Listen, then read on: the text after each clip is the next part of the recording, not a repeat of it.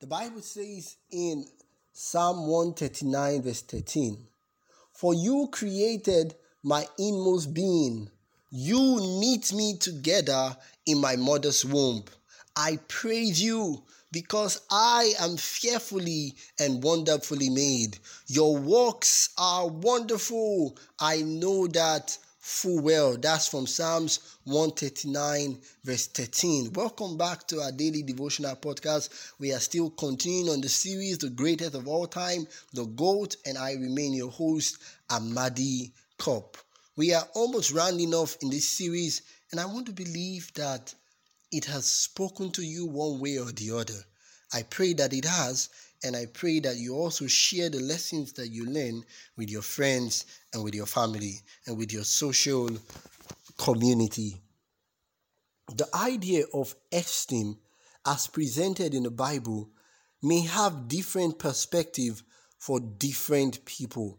Conventional psychology sees esteem as the evaluation someone makes of their own attributes and characteristics or that of someone else based on their observation or the evaluation from others.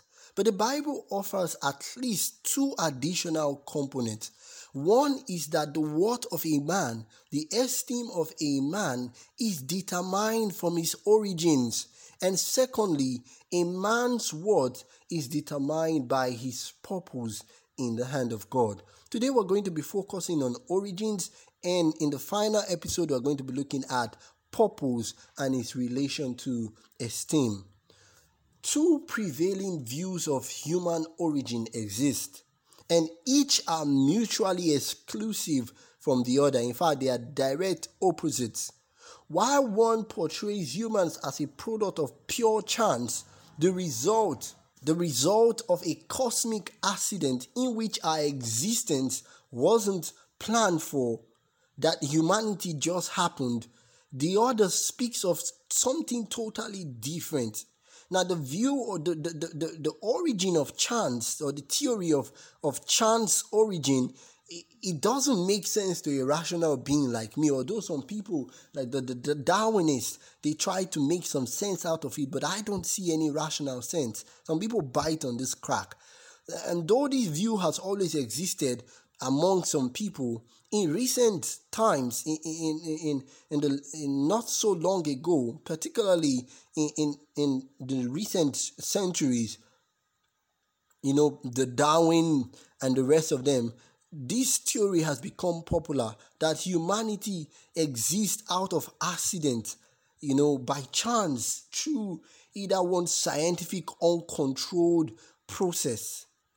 And many people believe this, and many people are being destroyed by this teaching, the theory of evolution. Many have come to believe that life is inherently without purpose, or that any purpose it might have, individuals must try to make it for themselves. But the Bible makes clear statements about the origin of mankind. And you have a choice, my friend, to believe what humans have proposed or to believe thus saith the Lord. Either one of the views that you take requires just about the same level of faith. So what would you place your faith on? Would you place faith on the theory of evolution, or faith on the theory of, in the beginning, God created the heavens and the earth?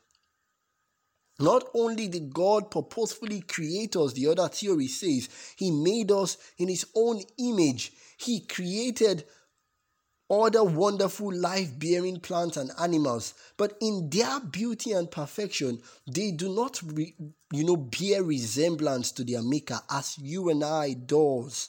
Furthermore, God placed humanity above all of the animals, all of His creation. God gave humanity dominion and authority. And yes, we may have lost some of those during the fall, but Jesus Christ has come and He has paid the ultimate price, and He has restored dominion and authority to all the children of the Most High God who accept the sacrifice of Jesus and who are willing to live their life in obedience to God. In contrast to the atheistic belief in no transcendent purpose for our human biology and psychology, the Bible teaches us that God chose to share his image with his human family.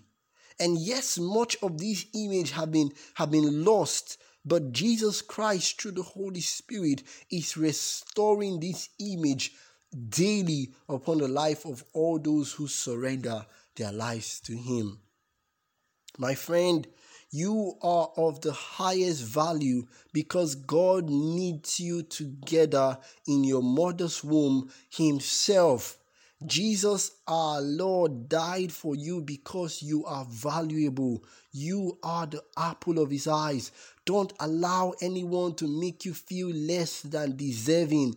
You may not be up to their standard or taste, but you are exactly what God wants. God couldn't live a day without you, so he came as a man to die for you. So what if they walk away?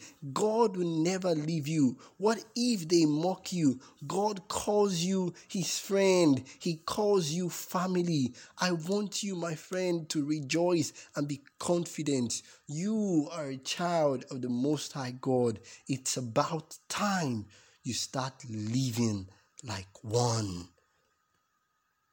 So thank you so much for listening to today's episode. We'll continue the discussion tomorrow. I pray that God blesses you and help you to see the lesson in this episode and apply them in Jesus' name.